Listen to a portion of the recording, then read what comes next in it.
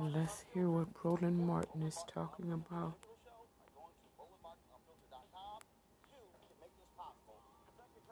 Daniel Cameron has 2 days until noon Friday to give the court the actual audio recordings of the grand jury proceedings, which led to one officer facing charges, the death of Breonna Taylor. Now, a grand jury member was the one who filed a petition with the court saying it should be released because they were frankly angry after hearing some of the answers of Daniel Cameron. Bottom line, Robert, I can't recall ever seeing a grand juror, which is grand jury is secret, come out and say, essentially, his ass lying. And so y'all need to know what really happened, and his ass lying. So release the damn recordings. And so they're giving Cameron's office 2 days because they say they got to redact some witnesses' names because they said that could affect the federal investigation. Robert. You know, this is the first for me also. This shooting from the beginning reminded me of Kenneth Walker in Columbus, Georgia, back in 2004. A similar shooting incident where the grand jury turned a no bill on the indictment despite clear evidence of a police murder. And I think that this is an unprecedented step and hopefully sets the bar for what happens going forward. There has to be transparency. Far too long, prosecutors have been able to hide behind the grand jury to do their dirty work for when they don't want to indict a police officer. We all know that the prosecutor can indict anybody that he feels like during the grand jury process. The only time they don't get an indictment is when they don't want to indict somebody. So this is a very important step for us to watch, and we need to find out whether or not we can trust the prosecutors in this case. And this is even more of a reason that we have to have a Department of Justice that is interested in actual civil rights prosecutions, and that's what Jeff Sessions and Bob Barr have been using it for the last 4 years. So this guy again is a huge case. Again, Cameron wanted a week. The judge said, nope, you got till Friday, noon on Friday, to turn over those grand jury recordings. Yeah, so what do we look for when he turns over the recordings?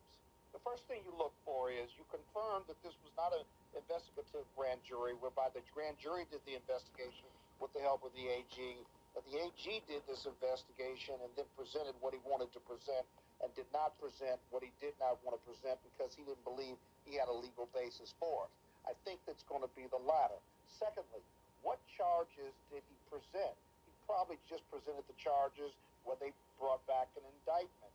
What you would like for him to present is a number of charges, a number of police officers, and let them come back with a no-true bill. That's really the open and transparent way of doing this, including felony murder. And I keep talking about felony murder on social media and some of the other shows I do, because if there was a felony committed and someone was killed in the commission of that felony, whether the bullet of Hankinson killed Breonna Taylor or not, a felony has still been committed. Now, I'm not as familiar with Kentucky law as I am with D.C., New York, or Illinois, but I will tell you this, it's got to at least be considered. And so you're looking not for what he put in, you're looking for what he did not present to the grand jury, and then you make your case to impanel another one that investigates and either votes a no true bill or votes a true bill so that it's transparent and the public feels that this was fair analysis and review by the grand jury and the criminal justice system. Got it. Lauren, the thing here is this here. Now, but by this grand juror's decision, he's also forced Cameron to come out and say he did not even present the possibility of the grand jury pursuing murder charges. That's right. Daniel Cameron lied when he went before the cameras, and now he is being forced to be honest with the public about what he did as a special prosecutor. Yeah. This thing has the look of what exactly he thought it was going to be when he had that stupid-ass press conference. It's going to blow up in his face. And it's going to blow up in his face because everybody's going to hear exactly what happened in there, and it's going to be the opposite. It's going to be the opposite of what it should have been, which is exactly what everybody suspected when he had that press conference. I mean, this is a ridiculous crime. I know we're about to talk about Eric Garner. That was another ridiculous crime. This woman is in her home at 1 in the morning. They've got the wrong warrant. We can't even establish whether or not they did announce, although all the conference that I had said, even if somebody did announce, if you break through my door at 1 a.m., I'm reaching for my gun either way. According according to Cameron, one witness said they heard the cops say that, but that person said it on their third try. The first two times they didn't say that. 11 other witnesses said we heard nothing, and so it was sort of like they were waiting, trying to get somebody to say what they wanted them to say. Finish your point, please. But they didn't put any of those others in the grand jury either, though. The outrageousness Lauren, finish your point.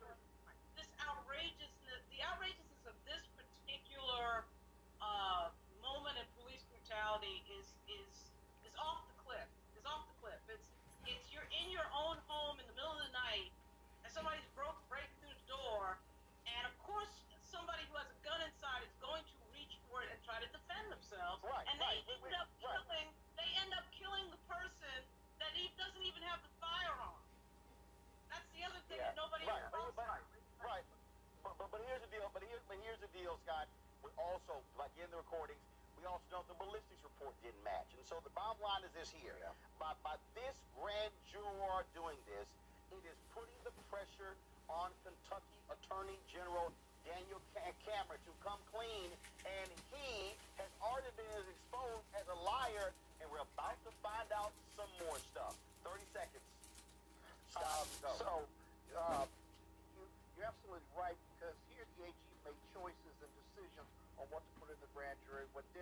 Why not put everything in the grand jury and let them decide? And what Lauren is really talking about is centuries old, the Castle Doctrine. I have a right to defend my home versus the police having a right to kick it in whether they announce or not.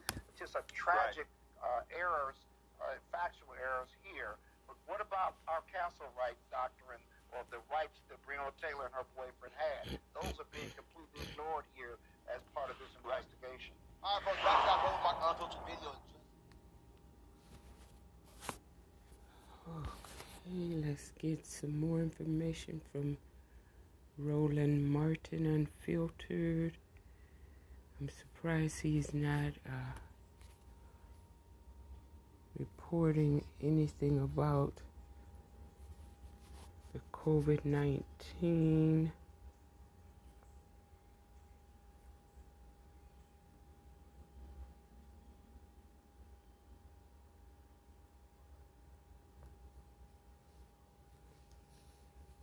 He's very, very thorough, but I don't necessarily agree with his approach sometimes.